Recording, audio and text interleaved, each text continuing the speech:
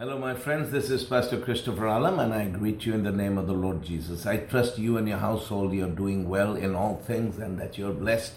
We are in the subject of the call of God, and we are discussing different aspects of the call of God. And we talked about how God called people in the Old Testament, God called people in the New Testament, and then we have talked about supportive ministries, different aspects of the call. And now we are talking about certain qualities you need to develop in your life if you are called to serve God. And when I say serve God, I don't mean just in the fivefold ministry gifts as an apostle, prophet, evangelists, pastors, and teachers. God calls people to do other things also, and those are the supportive ministries in the body of Christ. And that can mean anybody, anything from elders and deacons to people who help in churches, and the lady who works in her office and helps us, and without supportive ministries, everything would come to a standstill. So don't think that because you're not called to be, an apostle or a prophet or a pastor, teacher, evangelist, that there is something wrong with you. No, God can use you. In fact, in the Bible, the first martyr of the church was Stephen. And Stephen was in a supportive ministry. His job was to wait tables to feed the widows. And the Bible says that he was a man full of faith, full of wisdom, full of the Holy Ghost, and God did amazing signs and wonders and miracles through his hands. So God wants to use all of us, and he wants to put us in a place of his choosing where we can serve him. And that's wonderful, because many of you are hearing me, you would never become a pastor or an evangelist or a teacher or a prophet or whatever, but God still has a plan and a purpose for you, and he wants to use you. And you may feel a tug in your heart to serve in some different capacity, like my friend Larry Fry. He came and fixed up our office, and that's his calling. And he and his wife also do some classes for married couples, and that is also his calling. So people serve God in different ways. But remember two things. Firstly, every calling is of God. When God calls you, it is always God who calls you, and it's not you, it's the call of God. The second thing is that nothing that is done for Jesus by anybody is ever insignificant. Everything that is done in response to the call of God is significant in the kingdom of God. Now, that being said, there are certain qualities that need to be developed, and we are in the first quality, which is character. We have to develop character, and the reason we have to develop character is that our character is ultimately our testimony, our witness to the world. That is what people look at, and so we have to develop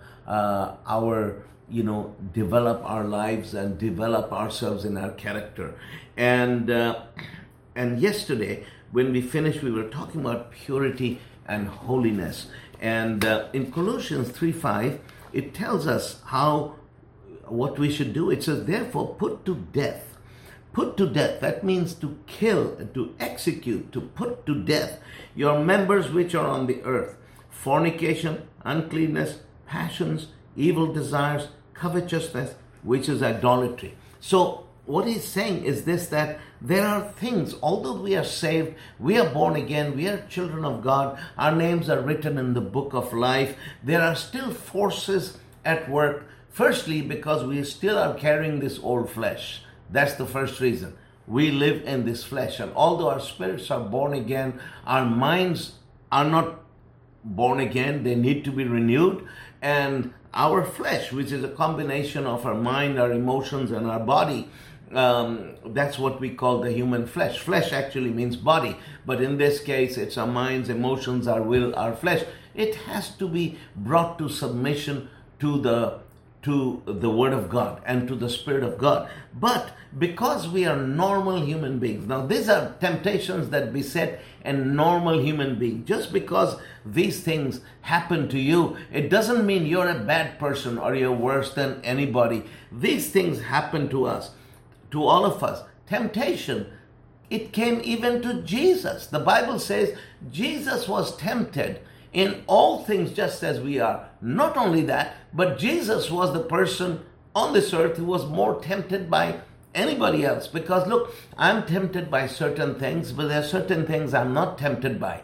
You are tempted by other things that I'm not tempted by. We are all different. But Jesus Christ was tempted by all things that can ever beset any human being on this earth, but he was without sin. So he overcame those temptations.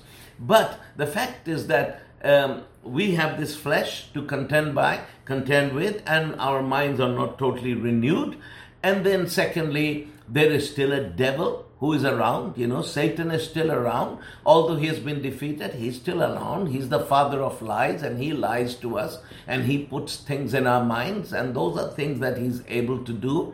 And at the same time, we live in a fallen world. There is sin, there's uncleanness all around us, there's demons all around us. So all these things working together, they bring temptations in our path. And temptations come, but here's the thing. The Bible tells us that in Ephesians chapter 1, it says we have been made holy and blameless in His sight. So God has declared us holy and blameless in Christ Jesus. And that is how He sees us in Christ. Yet that is the paradox that is built into this, as in every other aspect of walking with God, that although we have been made holy, the Bible still tells us that without holiness no man shall see the Lord, and that we should pursue holiness, without which no man shall see the Lord. And then there's a commandment which says, be ye holy, even as your Father in heaven is holy. So we are commanded to be holy, we are commanded to live holy, although we have been legally declared to be the righteousness of God in Christ, and we have been declared to be holy. It's the same way in which we are healed by His stripes, and Jesus has borne all our diseases. And yet there are times we have to fight diseases on this earth and sicknesses, and sometimes it's a lifelong fight, and it's a lifelong fight of faith. So that is the paradox we live in, the spiritual reality of what Christ has done done in our lives, and at the same time we live in a fallen world with unrenewed minds and the things that come with it, and we have to fight to take our place in Christ until our human experience actually lines up with with who we are in Christ. Now, one thing is that is very dangerous is when we overemphasize certain truths of the Word of God at the expense of other truths. Say, for example, there's a teaching on grace, and I am a strong believer in grace. I believe the grace of God. I believe that Jesus came with grace, and through Him we have received grace upon grace, and that by grace are you saved through faith, and that not of yourselves, it is the gift of God. And so grace is actually the foundation for everything. We must understand grace. I believe one of the problems in the church is that they don't understand grace enough, because you see, thing is that without understanding grace, you cannot even be strong in faith. So we have to understand grace. And that's one of the subjects I taught a couple of months ago about grace and faith and the balance of grace and faith. But here's my point. My point is that sometimes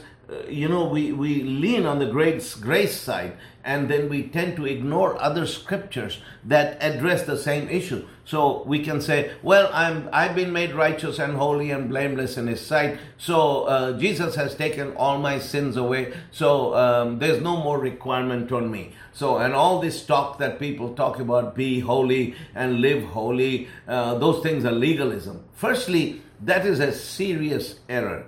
Because the Bible does say that without holiness no man can see the Lord. So if you deride and you speak against holiness and you ignore holiness and you talk about holiness as being legalism, you're putting yourself in great danger, thinking that you're very safe because you believe in grace. But without holiness you shall not see the Lord. So it is very, very important, because these things are essential for us.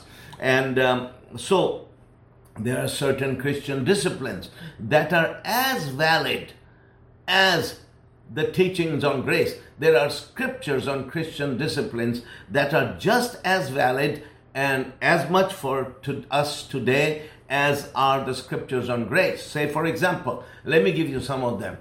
Studying the scripture, that is a valid, very valid thing today. Although we are under grace and we are complete in Christ, pursue righteousness. That is a Christian discipline. Although we have been made righteous by Christ through the blood of Jesus, to pursue righteousness, to study the scriptures, to live a life of prayer, right? Not only that, but even things like evangelize, win souls, because Jesus gave us a command, go into all the world and preach the gospel to every creature. All these Christian disciplines, to love one another, to serve people, all these Christian disciplines are just as valid as the scriptures on grace. And the most foolish thing we can do is to take the scriptures on grace and pit them against all these other scriptures and say, well, this is grace, all these other scriptures are all legalistic because Jesus was not saying them to us. They're in the Old Testament and those people are living under the law. Or to say, oh, these scriptures are for the Gnostics, they're not for Christians. Listen, that is very, very dangerous. But what you and I have to do is take the scriptures on grace and holiness, as well as take the scriptures, the scriptures on grace and what Christ has done for us upon the cross, and take all these other scriptures that talk to us about how to walk with God and living holy and serving God and studying the scripture and prayer, and bring them all together. And it is when we marry them together, that is when we come into what is called the full counsel of the Word of God. And that is what Christian maturity is. Christian maturity and wisdom is to know what Christ has already done for us at the cross of Calvary and how it belongs to us, and yet at the same time we live our lives in pursuit of holiness and in pursuit of there are certain things we do. This is just how we walk, and this is what is required of us. So to put these things together, but it's very interesting, the scripture in Colossians 3-5, it says, put to death your members which are on the earth. That means there are things on the earth that beset us every day. They're around the corner, and we have to take those things, face those things, and put them to death. So fornication and adultery, we don't yield to them because we are already forgiven. You put it to death. Uncleanness and passion and evil desire and covetousness. Covetousness, that means the love of material things, is right there on the list with fornication. We have to put covetousness to death. Yet there are those who say fornication is wrong and uncleanness is wrong, but covetousness is okay. To desire to live for material things, that's okay because that's prosperity. No, all these things have to be put to death because they all have the same source. But anyway, so purity and holiness are very necessary if we are to serve God. But now let's go to the next thing, and that is integrity. Integrity. And in 2 Corinthians, I'm going to read to you from 2 Corinthians chapter 3, verse 18 to 2 Corinthians 4, verses 1 and 2. Because you see, when the books of the Bible were written, there were no chapter and verse divisions. They were all written as one. It was the translators who put in the chapter and verse divisions. And unfortunately, the translators put a division right there in the middle of the context. So let us take away that little barrier there and read all the way from 2 Corinthians 3:18 to the first two verses of chapter 4, 1 and 2, because 2 Corinthians 3:18 is actually the last verse of chapter 3. So we're going to read the last verse of chapter 3 plus the first two verses of chapter 4. Then we'll be reading the whole thing in context. Now, here in 2 Corinthians chapter 3, towards the end of the chapter, Paul talks about how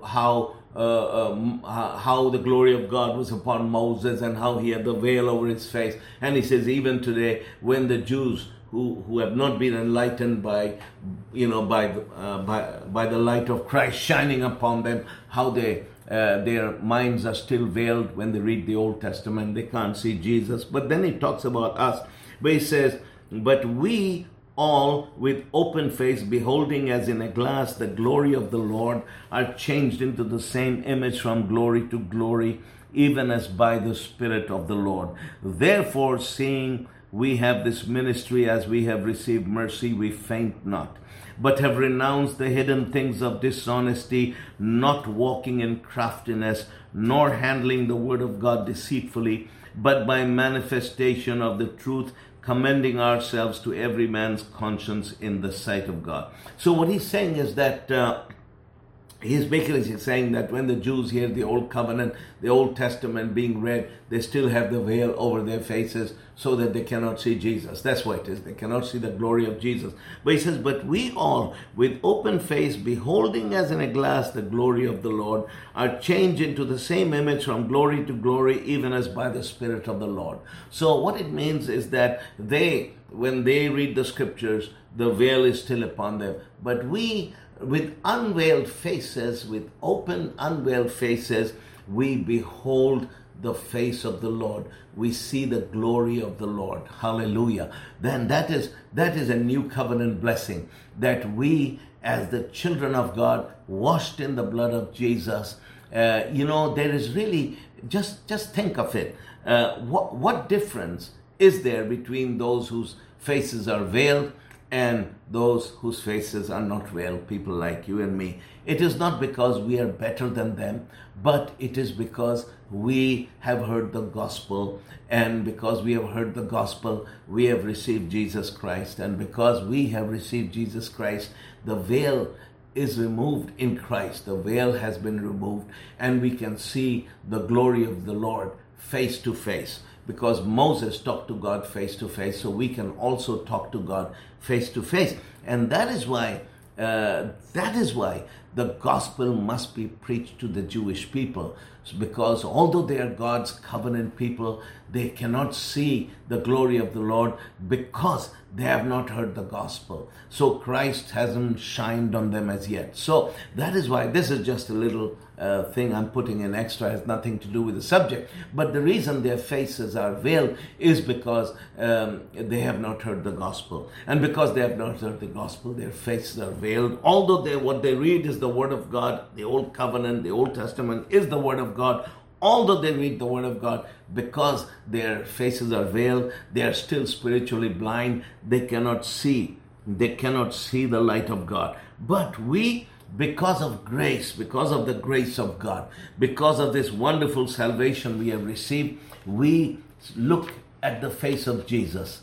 Hallelujah. And it says, we all with open face, beholding like in a glass the glory of the Lord. So we look at the face of Jesus with unveiled faces, and what we see is the wonderful face of Jesus. And when we look at the wonderful face of Jesus, we see the glory of the Lord shining from the face of Jesus. And as we spend our time beholding the glory of the Lord, we ourselves are changed. And the Bible says we go from this image, we go from glory to glory until we are like that image. And that is a lifelong process. There's a lifelong process going in our lives, and God's ultimate goal is to conform us, you and me, to the image of Christ. God wants to conform you and me to the image of Christ. God wants to, right where I am today, I've been walking on this way for 45 years, and December the 13th, 1975, it'll be 45 years. I'm almost 45 years in Christ. But during this 45 years, I have seen how God step by step has been doing His work in me. And I am much more like Jesus today than I was 45 years ago when I first met Him. And I am still work in progress. And when will I be perfect and complete? There will come a day when I'll be totally 100% like Jesus, when that work of God conforming to the image of His Son, that work will be complete. And that is the day when I leave this world and I stand before Jesus and see Him face to face.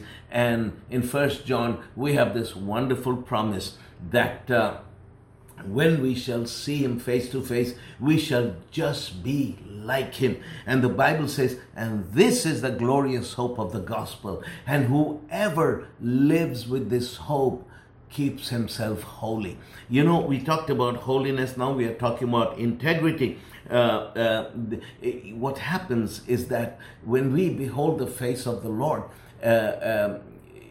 we are transformed and we become like him. And that is the glorious hope. That is the greatest hope of the gospel. And we hope for a lot of different things, and a lot of things we have faith for, things we're hoping for. But the greatest thing of all is to be like Jesus. And if we live with this hope, if this hope burns within us, we keep ourselves holy, because we don't want anything to enter into our life that will stop this process. Now, I must stop here and just tell you what integrity is. Integrity is when you live your life in a way so that it lines up with your biblical convictions, that you know in your heart and your mind as a Christian what it is to live and how we should live and how we should conduct ourselves in our lives. And integrity is when you make a decision to line up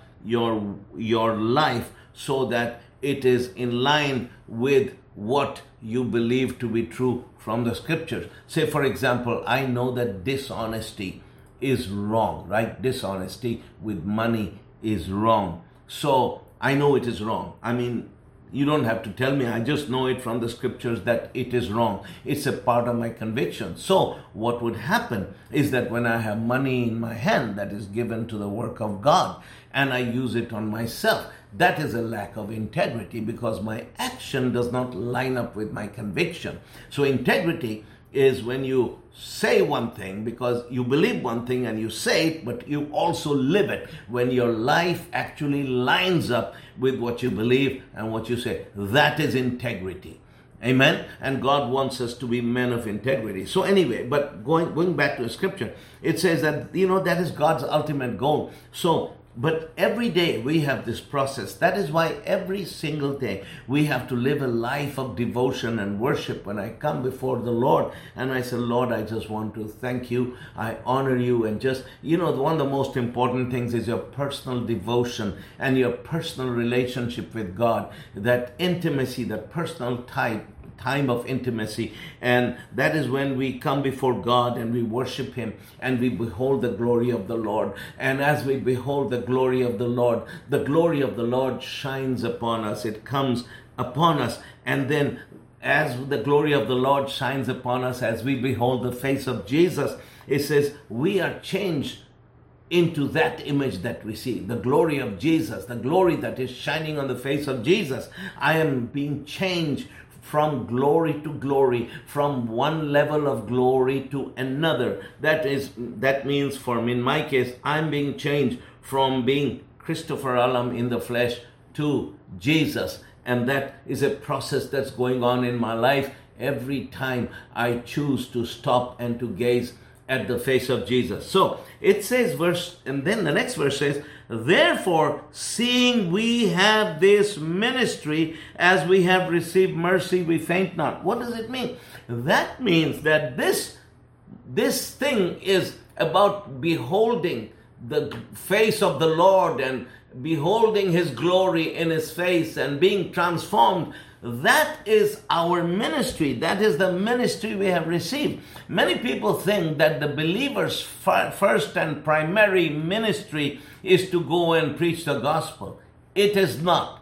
The believer's first primary ministry is not the ministry of reconciliation, as in 2 Corinthians 5:17 or 5:18. 5:18. The believer's primary ministry is to minister to the Lord and to be in his presence and be transformed by beholding his glory. We have received this ministry because it is from this ministry that your life springs forth, that you give. This is where you should give your priority to, above serving God, above preaching the gospel. Like Martha and Mary. Martha was busy serving, but Jesus said about Mary, she just sat at his feet and gazed at his face and listened to his words. And when Martha complained, Jesus said, Martha, you're busy about many things, but Mary has chosen the best part.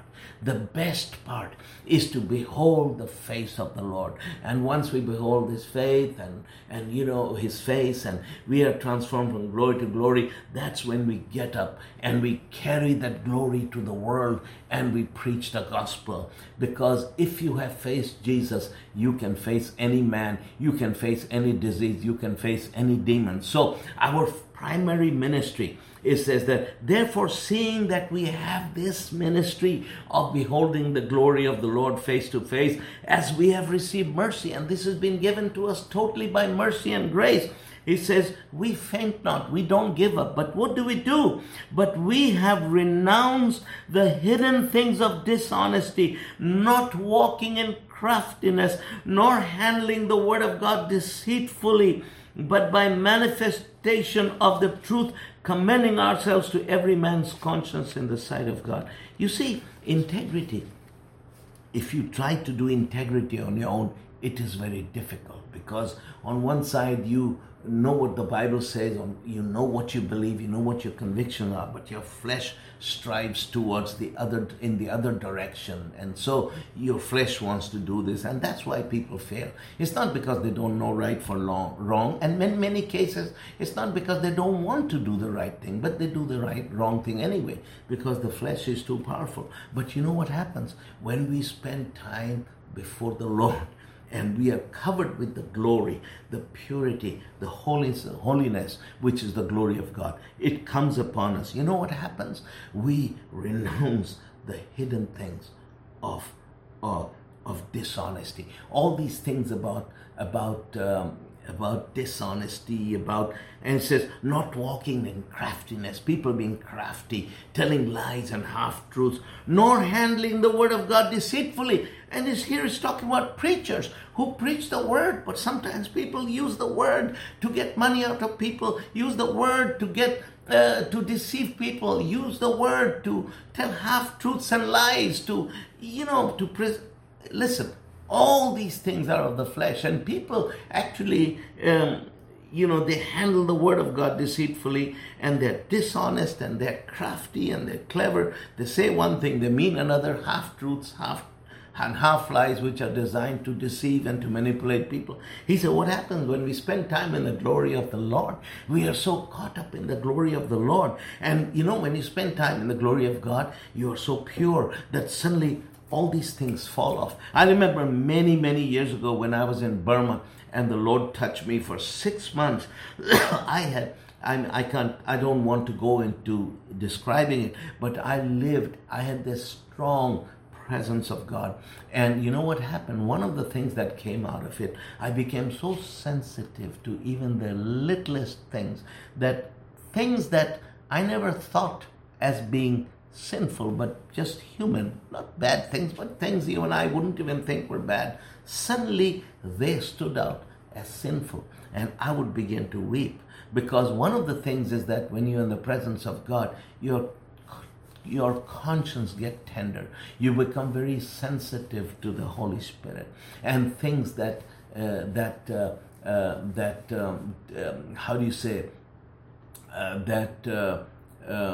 disgrieve the Spirit of the Lord, they become grievous to us. So that is, so that's why it says, he who lives in this hope that one day we'll be like Jesus, he keeps himself pure. And so let us do that. Let us pursue holiness, and let us pursue integrity, and walk with God with purity and holiness, and let the Father do his work in our lives. God bless you. I'll be seeing you tomorrow, but let's pray together. Father, in the name of Jesus, I pray for my brothers and sisters. I ask you to touch them, do a wonderful, wonderful work in all our lives, myself included, Lord, and let us walk with you. Make us more like you, dear Jesus. We glorify you in Jesus' name. Amen. Well, that's it. I'll be seeing you again tomorrow. God bless you.